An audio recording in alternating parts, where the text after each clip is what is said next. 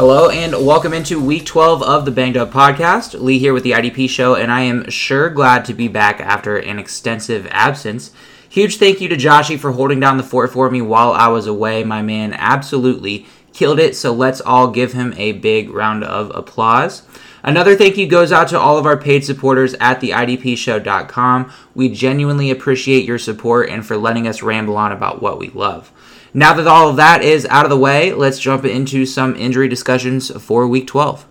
Just a couple of IR updates to talk about on both sides of the ball. We'll start off on offense with running back for the Denver Broncos, Chase Edmonds. He was placed on injured reserve with a high ankle sprain, so we can expect him to be out at least 4 to 6 weeks, so right up until the end of the year. If you were depending on Edmonds and still made the playoffs and you're in good shape, I am highly impressed. Clyde Edwards-Helaire for the Kansas City Chiefs also joins the high ankle sprain club, so we can expect to see him miss 4 to 6 weeks. Could be back for the Chiefs playoffs, although it does seem like Isaiah Pacheco has that position on lock.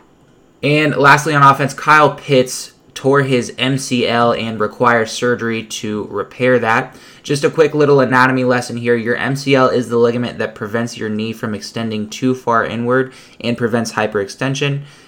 We're looking at about the same recovery time as an ACL repair, so that's generally going to be between 9 and 12 months.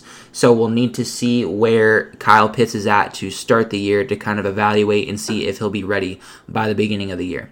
Over on defense, Commanders linebacker Cole Holcomb was placed on injured reserve Friday for a foot issue. He's out at least 4 weeks. And an update on Ravens safety Marcus Williams. He's been designated to return from injured reserve and began practicing on Wednesday. Looking at players who were ruled out, we'll start off on offense with Rams quarterback Matthew Stafford dealing with a neck issue. Interested to see how long this neck issue lasts, as the Rams are currently doo-doo. Thanks for listening to this week's preview of the Banged Up Podcast. If you like what you hear and want to hear the full episode, become a paid supporter today over at theidpshow.com.